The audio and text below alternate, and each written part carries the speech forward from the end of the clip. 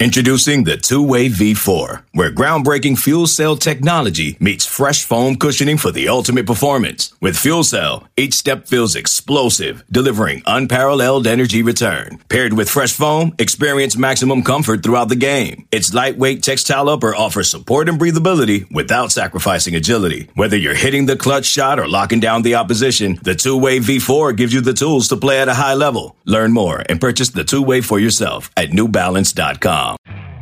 You could spend the weekend doing the same old whatever, or you could conquer the weekend in the all-new Hyundai Santa Fe. Visit HyundaiUSA.com for more details. Hyundai, there's joy in every journey.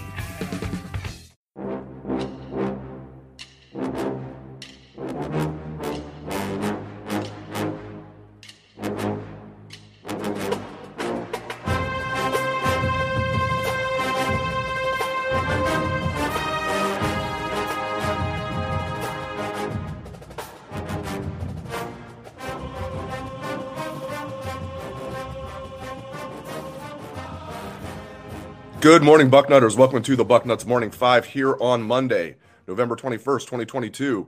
I am Dave Biddle flying solo on today's show. The game week has arrived. 5 days away, the showdown, Ohio State against Michigan in the Horseshoe. Can't wait. I know all of you cannot wait. Buckeyes favored by 7.5. ESPN's Football Power Index gives the Buckeyes about a 72% chance of winning for whatever that's worth. Welcome to the show. I am Dave Biddle, and a lot to get into. Bucknut subscribers submitted questions. I'm going to answer 14 of them in all. So a bunch to get into. Let's start right at the top. Dave, what are you more confident in, a running game or a run defense against that team up north? That comes from OSU Fan 321. It's a good question. I would say because of Ohio State's health at running back, and we have a lot of questions about that, I'll say I'm a little bit more confident in Ohio State's ability to stop the run. Blake Corum's banged up. I'm sure he'll play. It's another thing we're going to get to later. We have questions about that. Donovan Edwards, we'll see about him. Both teams very banged up at running back, but I'll say I'm more confident in Ohio State's ability to stop the run. Although, and Ohio State has struggled, especially lately, running the ball. Now, Dallin Hayden didn't struggle this last game, but since the break, Ohio State has really struggled to run the ball other than against Indiana. So I'll say I'm more confident in Jim Knowles and his defense, their ability to contain Michigan's running game. Michigan's going to get their share of yards on the ground if Corum's effective. There's no way he's going to be 100%, so we'll see about that. Okay. Another question here. This is from TOSU 1981. TOSU 1981. It's a long one. A healthy Dallin Hayden certainly appears to be better than a banged-up Mayan or Travion Henderson. Based on the last couple of games, he does not believe the staff will start Hayden, okay? Besides health, what does Hayden give us that Mayan and Henderson don't? Well, I mean, Hayden does bring quickness. He reminds me a lot of Michael Wiley, but I still think, a healthy Travion Henderson brings that. So I'm not going to sit here and say Dallin Hayden's better than a healthy Travion Henderson, but what you're kind of getting at is very healthy Dallin Hayden is more effective than, Travion Henderson, who his foot injury continues to linger, and linger's not even a strong enough word, and we'll see about Mayan. But, right now, the biggest thing, even you said besides health, that is the biggest thing he gives them. But he does give them quickness. He just has that darting running style. Again, he reminds me a lot of Michael Wiley. He can make you miss. He's quick. He's fast. But also, runs bigger than his size. Tough guy, listed at 195 pounds, 5'10", 195. But he says he's closer to 200. So, and then another question from TOSU 1981. Would I start Hayden, and when do I think Hayden will enter the game? I don't know if I would start him. It just depends on the health of Mayan and Travion, especially Mayan. We had Mayan's mom on the podcast last week. She said the good news is nothing's broken. We'll see. She said we'll see how his rehab goes. So I think if Mayan is relatively healthy, I'm sure he's not nearly 100%. I'd probably start Mayan. Travion just doesn't look right. I can't imagine that's going to get healed in a week. Maybe I would start Hayden. When's he going to enter the game? I'm sure we're going to see him early. If he doesn't start, we'll see him in the first quarter. Dallin Hayden will play a big role in this game. Okay, one more from TOSU 1981. He or she, I should say, actually submitted a bunch of questions. I'm getting to 3 of the 10 that they submitted. It's a pretty long one. Basically, I'll paraphrase. Stroud was spreading the ball around the field, he says, early in the year. Lately, it seems like he's focusing just on Marvin Harrison Jr. The question is that because Harrison Jr. is the best wide receiver in college football, or are other guys not getting open? What's the deal with that? Well, I think it's a combination of factors. I think he's maybe lost some faith in some of the guys who are not catching the ball well. Julian Fleming has struggled with drops, and even sometimes when it's not drops, contested balls, he's really struggled with. But Emeka Egbuka's coming off a big game. So, I think it's a multitude of factors. Obviously, he's very comfortable throwing to the best wide receiver in college football. But, Cade Stover became the first Ohio State tight end to go over 30 receptions since Ben Hartsock in 2003. So it took 19 years for that to happen. It finally did a couple days ago. So, he spread the ball around relatively well. But I hear what you're saying. He has focused more on Marvin. I'm sure they're going to be multiple this week, though. Okay, next question. This comes from G.A. Buckgrad. How focused does Day think his guys are? It's kind of clear we have had focus issues since the off week. Then he adds, we have this game, though. So kind of like starts off pessimistic and then goes very optimistic. So how focused does Day think his guys are? And then he mentions it's clear that they have had a lack of focus since the bye week. You can throw that out this week. I bet you they're laser focused. In fact, I think that's a big reason they played like they did against Maryland. And you can say maybe that's a big reason Michigan played like they did, against Illinois.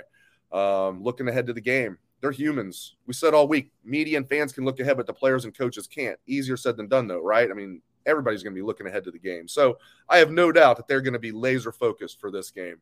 But you're right. I mean, they have seemed that they've had some focus issues. But Coach Day's talked all year about, competitive stamina. And they haven't shown that much since the bye week. But I'm confident in this game this week. I'm confident. I'm not quite as confident as I was in the offseason. I thought Michigan was going to take a big step back defensively, but I'm still very confident. Number 5 here. With Blake Corum injured, the only way I see Michigan winning the game, this is from Gamroth79, by the way, Gamroth79.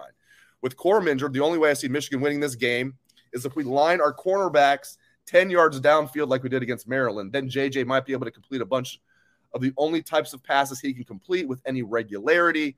Should we trust Jim Knowles to recognize this? Absolutely. I don't know. That was so Jim Knowles-like against Maryland. He likes to play press coverage. They know that McCarthy struggles to throw the ball down the field. There's no way we're going to see what we saw against Maryland. I don't know if they just didn't want to show much on film or what was going on against Maryland, but that was like a flashback to the last couple of years, wasn't it? Seeing the DBs play like 10 yards off the line of scrimmage on like 3rd and 7, and Tagovailoa was like, okay, thank you, boom. Easy first down on the quick out. So, but no, I think this week they are going to be playing press coverage. They're going to make J.J. McCarthy throw the ball down the field, something he has not shown the ability to do this year. Actually had a good deep ball this past week, but Andrell Anthony let it go right through his hands. But overall, McCarthy's really struggled to throw the deep ball this year. So, yeah, I think you can trust Knowles to recognize this. This goes into the next question. This next question is from the Grim Reapers, plural. The Grim Reapers, plural. Will we play our DBs 10 to 15 yards off Michigan's wide receivers when it's 3rd and 4 or 4th and 4? Exaggerating a little bit with the 15 yards off the line of scrimmage, but I hear you. Yeah, but I think I just answered that. I answered your question, Grim Reapers. I do think Ohio State's going to play man press most of the time and make McCarthy try and beat them deep, which he has not been able to do this year, and against much, much, much lesser talent than what Ohio State's going to throw at them. I know people are down on the scheme that Jim Knowles had this past week. First of all, I think we got to give Tagovailoa some credit. He played great. Second of all, that Jim Knowles, I think that was an aberration. Or maybe he was just trying to set up Michigan. Michigan's too smart for that. They don't think that, because Ohio State, what they did all year, then what they did against Maryland is what they're going to do against us.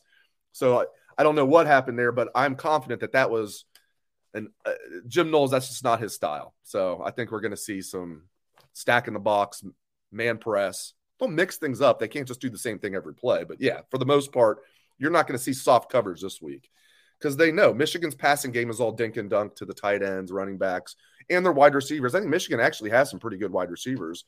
Like nobody that's a superstar, but they've got some, a decent collection of wide receivers. They're not terrible. Next one. Speaking of wide receivers, back to Ohio State, though.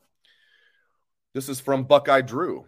Why doesn't Ballard or any of the 4 highly recruited true freshmen get any meaningful snaps for the Buckeyes? He adds, we have no consistent deep threat, and it's safe to say the only thing Fleming brings to the table is that he is serviceable.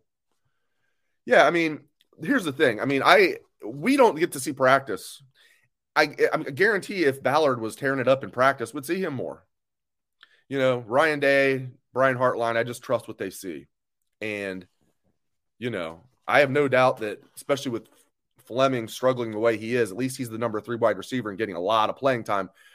But if Jackson Smith-Njigba was healthy, and by the way, no one's asked about this. We're not going to see Jackson this week. And Ohio State's not going to say that. Why would they? You might as well make Michigan game plan for them, although I'm sure Michigan knows he's not going to play. I just hope he can come back for the playoffs if Ohio State gets there. I doubt that would even happen. But my point is, we wouldn't even be seeing Julian Fleming that much if JSN was healthy. I have no doubt that Hartline, despite what he said in the preseason, would have been going with JSN, Marvin Harrison Jr., and Emeka Egbuka for as many plays as possible when in big games.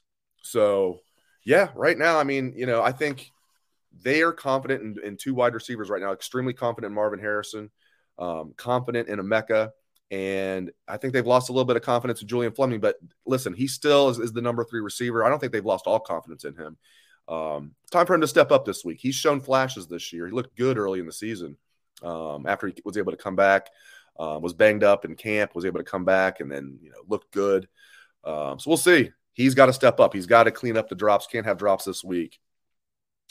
But to answer your question, and the 4 true freshmen, again, if they were balling out, we'd see them. They played Garrett Wilson when he was a true freshman. It took Chris Olave till the end of the year, but they played Chris Olave as a true freshman. So they didn't play Marvin Harrison Jr. and Emeka Egbuka till the Rose Bowl last year, which but that's how they roll. They play their top 3 wide receivers, and that's what we're seeing this year. Fleming's just kind of fortunate for lack of a better word, that he is number 3 and not number 4, because he wouldn't be out there very much if he was number 4. No pun intended with his uniform number. All right. This is something I touched on this in the postgame podcast. I'm gonna ask Coach Day about this tomorrow, but I'm pretty sure this is on him. This is from King Kong 24. He wants to know, are these delay of game penalties a Ryan Day issue or a CJ Stroud / offense issue? It seems like it's a Ryan Day thing after watching CJ's reaction to the blocked extra point. Thanks again, Dave. Well, thanks for all the questions. Thanks for everybody's questions, and I got more to get to. That's just page 1. To answer your question, I think it's on Coach Day, and I bet he would admit that. One of the many things I love about him, when he screws up, he admits it. He's not an ego-driven guy. Love that about him. So I imagine he will say that's on me. We see it all the time. Coaches are the ones to call timeout. You see it all the time. College, NFL coaches running down there. They see, but it happened twice this past game. They got to get that cleaned up. I think that's on Coach Day. CJ doesn't have as much freedom out there as we think. And I agree. CJ looks frustrated, like, wait not to get the play in on time, and then wait not to call timeout, and then we have to go back instead of going for 2, and then we get the kick blocked, and 4-point swing right there instead of getting a 2-point conversion, assuming the Buckeyes would have got it. Maryland goes the other way for their own 2 points. So 4-point swing there could have been big. And against a really good team, that could have been could have lost the game for you. So and it wasn't just a 1-game thing. It happened twice this past game, which looked terrible, but it's like been a consistent theme. That's the big. If it hadn't happened all year and happened twice in the Maryland game, we'd be sitting here saying, okay, aberration. But it's happened a lot, and they've got to get that cleaned up. You can't have stupid stuff like that happen where everybody in the stadium, everybody watching it at home is like, timeout, call timeout to everybody, and then no one on the sideline notices it. And if it's not on Coach Day, which ultimately it is because he's the head coach, it's on whoever he has assigned in the press box or on the sideline to tell him to call timeout. But we see it all the time. The head coaches running down there calling timeout the last second, even sometimes where it looks like it's going to be delay of game, but they get it called at the last second. Twice they fell asleep at the wheel. Can't do that this week. All right, another one here. This is from Jesse76. Hey, Dave, thanks for all you do. You're welcome. Thanks for all of your questions, and thanks for all you guys tuning in. Yes, do you think Ryan Day has any crazy plays he will use, like using a tackle to catch a short touchdown pass or a throwback to CJ? No, I don't think he's going to use any crazy trick plays, but I guarantee you he's been saving a lot of plays. He's been trying to set up Michigan with certain tendencies that sometimes when it looks like he's banging his head against the wall, we're like, what is he doing? I still think he's been setting up Michigan. We'll see. I have no doubt Michigan's been doing some things to try and set up Ohio State. It's one of the fun parts of the chess match that is the game. But I tend to think Day's been holding a lot of stuff back. We'll see, won't we? We'll see. But no, I don't think he's going to do any crazy trick plays, but I think we're going to see some new concepts, and maybe even not new concepts, but things that they've done a certain way that they make certain adjustments to that Michigan hasn't seen this year. And we'll see some new concepts as well. I mean, it could be even little stuff like, man, every time Ohio State runs this certain formation, they run this play to the right. Well, this time they're going to run this formation, and they're not going to run that play, and they're going to go to the left and do something different. You know, it could be just stuff like that. It's just the chess match is going to be just – I can't wait. I already can't wait to rewatch the game because I know during the game, I'm sure a lot of you it's going to be like a ball of nerves during the game, and then if the Buckeyes win, then rewatching the game is when it's going to be fun. But yeah, I have no doubt there's going to be on both sides some things that neither team has seen on film, not just offensively but defensively as well. So we'll see. I'm confident Ohio State's going to win this game, though. All right, another long one here. This is from Foxar 2001. I'm going to paraphrase here, basically saying he doesn't think McCarthy can throw it long, but he has to wonder if Harbaugh's been holding that back to surprise Ohio State. Can McCarthy actually complete some long passes and they haven't shown it, or is this something we should worry about? Or is this nothing we should worry about? They've tried it this year. I mean, he's inaccurate with the deep ball. There's just no getting around it. And even the intermediate passes he struggles with, in my opinion. He can throw well rolling right. He's made some good passes like to Ronnie Bell. I like it. Roman Wilson's a good wide receiver, little guy, but he's dangerous and quick. He's made some good intermediate throws rolling to his right. McCarthy struggles any type of deep ball that I've seen for the most part. Again, Andrell Anthony dropped one that would have been a touchdown this past week that was a deep ball. So he can do it. He's just very inconsistent. Now, does that mean he's not going to hit a couple deep balls this week? No, he might. But it's not like they haven't tried it and they're just saving it for Ohio State. They've tried it this year. He's just missed. And they've hit a couple here and there. But for the most part, he's just very inaccurate with the deep ball. And keep in mind, he had off-season surgery on his throwing shoulder. But the zip has been there sometimes on the intermediate balls. But he still can put some zip on it, but just not accurate with the deep ball. So is it something to worry about? I mean, I think it's a strength. It's one of the things that you would put in Ohio State's favor in this game is Michigan's inability to throw the deep ball. They're a one-dimensional offense. If you can slow down their running game, their entire passing game has been dink and dunk this year to the tight ends and stuff. So we'll see. I'm pretty confident that this is not something that Michigan has been saving, and they're actually a good downfield passing game. And they're going to break it out in 5 days. Like, no, they're not they're a anemic downfield passing attack. They're a running team and a dink and dunk passing team. And then a follow-up question from Fox R 2001 about Blake Corum. Harbaugh said the knee was structurally sound, but that it was bothering Corum.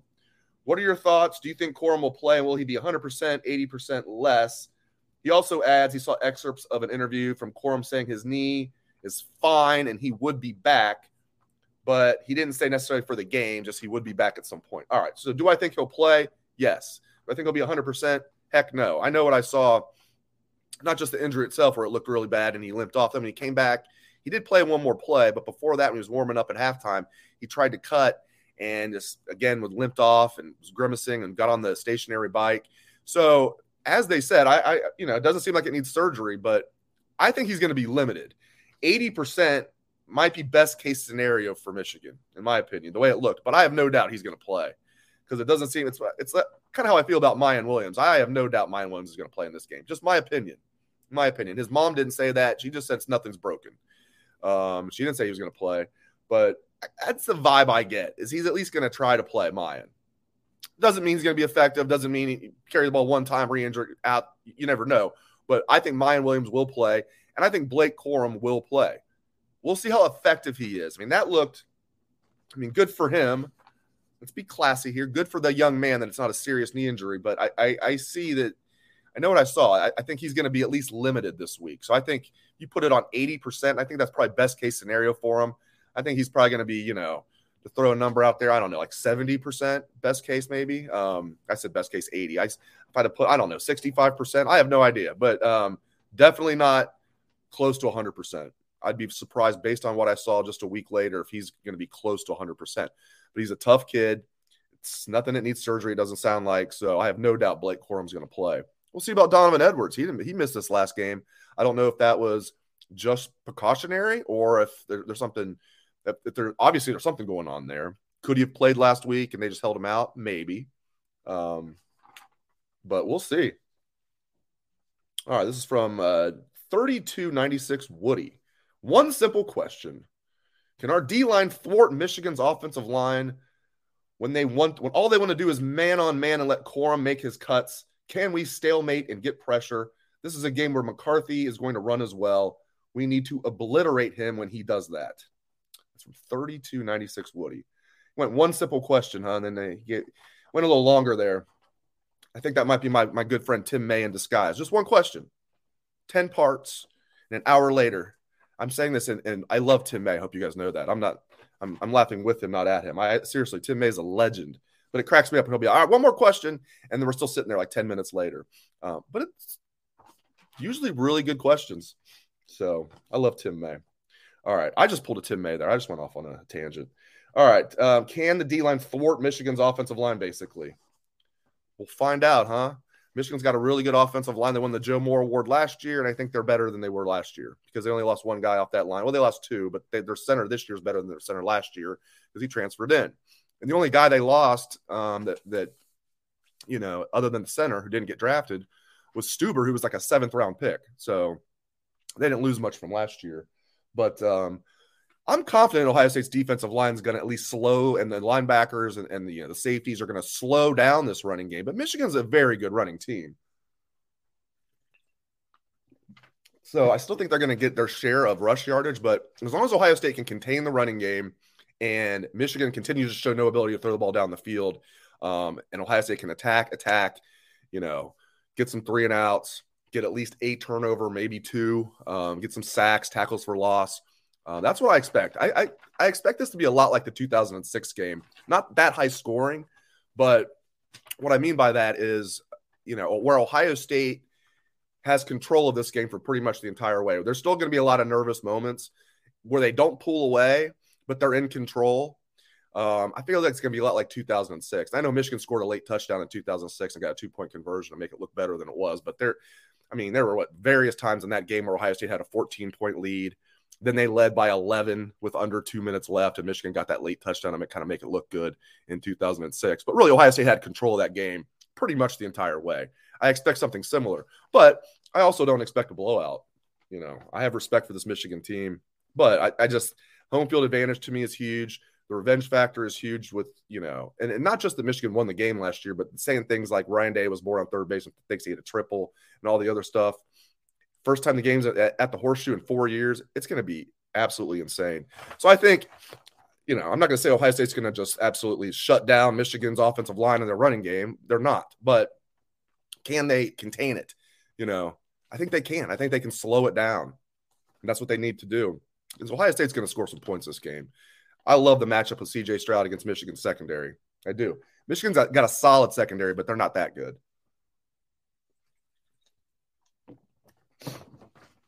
Battling that cold here, so bear with me. NC Bob wants to know if he's basically saying, he knows Michigan's the highest rated team that Ohio State's faced all year, but he doesn't think they're better than Notre Dame today. I still think Michigan's better than Notre Dame right now. If Michigan and Notre Dame played on a neutral field, I think Michigan would win. I think it'd be close, but I think Michigan would win. All right, Kurt Kevin. Will Knowles come out in a bear defense like Illinois did? If so, who's the nose tackle? Will it be Teron Vincent? I don't know if he'll come out in a bear front, but he might mix some of that in. It wouldn't be a bad idea. And who's the nose tackle? Yeah, it probably will be Teron Vincent, but I hope Michael Hall Jr. starts this game alongside Teron Vincent. Nothing against Ty Hamilton. I just think Michael Hall Jr. is the better player. But now there's no time for pitch counts, okay? It's the game. Get your 2 best guys out there and let them play as much as they can. Get some Tyleik Williams in there. I know Ty Hamilton's going to play. They like him. Jerron Cage will mix him in there. But I want to see a lot of Michael Hall Jr. in this game. And maybe they will have some, 3 D tackles in there together and, a couple of defensive ends. Play that bear front. We'll see. maybe Knowles is going to mix things up. I think he will mix in a little bit of bear. I don't know if he'll start out the game in bear, but he's going to mix it up a lot, which he loves to do. And they're going to focus on stacking the box and making McCarthy beat them deep. They will. All right, final one here. Long version of the show. Hey, it's the game week, right? Nothing wrong with going long here. All right, just like C.J. Stroud's going to go long many times. All right, let's hope he goes long and completes like what? 3. If he completes 3 deep balls in this game, I don't think Michigan has a chance. And maybe he'll complete more than that. If he completes 3 deep balls, woo, look out. All right, last one. Will someone ask Coach Day what he is telling the team about personal foul penalties in a game like this with revenge on the line? He says, controlled rage is effective, but not uncontrolled. Old school 68. Yeah, that has been a problem this year. Ohio State getting some cheap penalties. You know it's going to be chippy this week. So, yeah, I think he is going to talk to his team about that. You cannot be that second guy. Don't even be the first guy. Don't even take a chance. But you can't be that second guy. You can't get a cheap penalty in this game. Do your talking on the field with the with the way you play. There's going to be some chirping, but you can't take it too far where you're hitting a guy in the head, or pushing a guy, where he can do some acting and get a 15-yard penalty.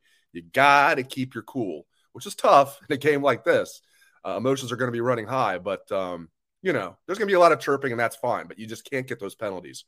All right, before I lose my voice, I'm going to close the show here. Thank you so much to all of you for joining me. It's going to be a lot of fun this week.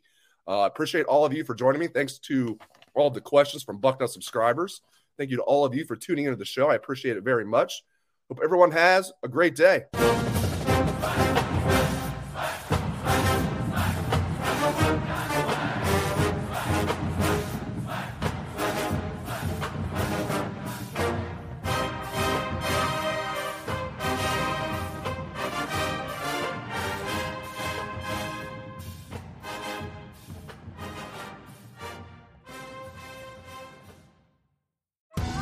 Survivor 46 is here, and so is On Fire, the only official Survivor podcast, and we have a twist this season.